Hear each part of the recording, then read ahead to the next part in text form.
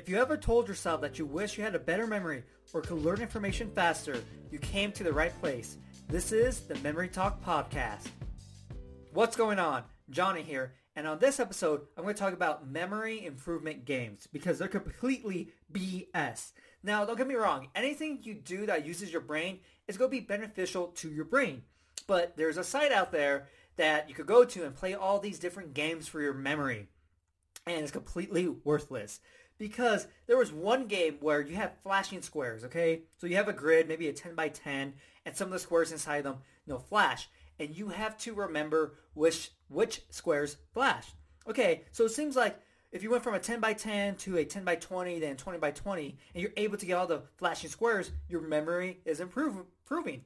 Well, it is for that game specifically. But let me ask you, how is remembering flashing squares going to help you learn a language? Remember a book? Remember names? Exactly. It's not. Flashing squares is not going to translate into anything useful. Yes, in that one game, you're going to get better. You could go and be the best person ever. 100 by 100 squares and maybe 75 of them or 2,000 or whatever, they all flash. And you're able to get every single one, but you can never use that improvement in your memory on useful things. And so these memory improvement games that are really popular and all these people are pushing don't really improve your memory. They just make you really good at that one specific game, and that's it. Because you can't apply that. Now, memory techniques, on the other hand, are extremely useful because you can apply it to any single thing. The story method alone can be applied to any information out there. It's just going to take some creativity on how to apply it to a specific information, but you could do it.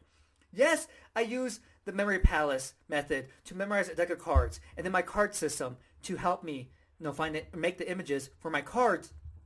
That in itself might be useless memorizing a deck of cards because I never have to do it in real life. But, I guess besides competition, right? But the skills I'm learning on how to picture my images, how to use a Memory Palace, could be used on languages, could be used on a book, on vocabulary. And so that's why memory techniques are really the best way to improve your memory because they actually work on all types of information, not just one specific thing like a memory game. There are memory games you could probably play with memory techniques, which I'll share eventually. But in terms of the memory games on this popular website, they don't work. Don't waste your money and fall for it. I just want you to be aware of this because I really want to help you improve your memory, truly improve it, and not just trick you into memorizing some things here and thinking, hey, I have a better memory now. I want to be completely honest with you when it comes to improving your memory. If you want to learn more memory techniques, get your free memory program. A link is going to be in the episode description and the podcast description.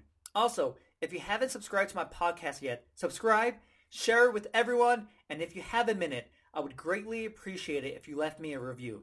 Hopefully, you enjoyed this episode, and I'll see you next time.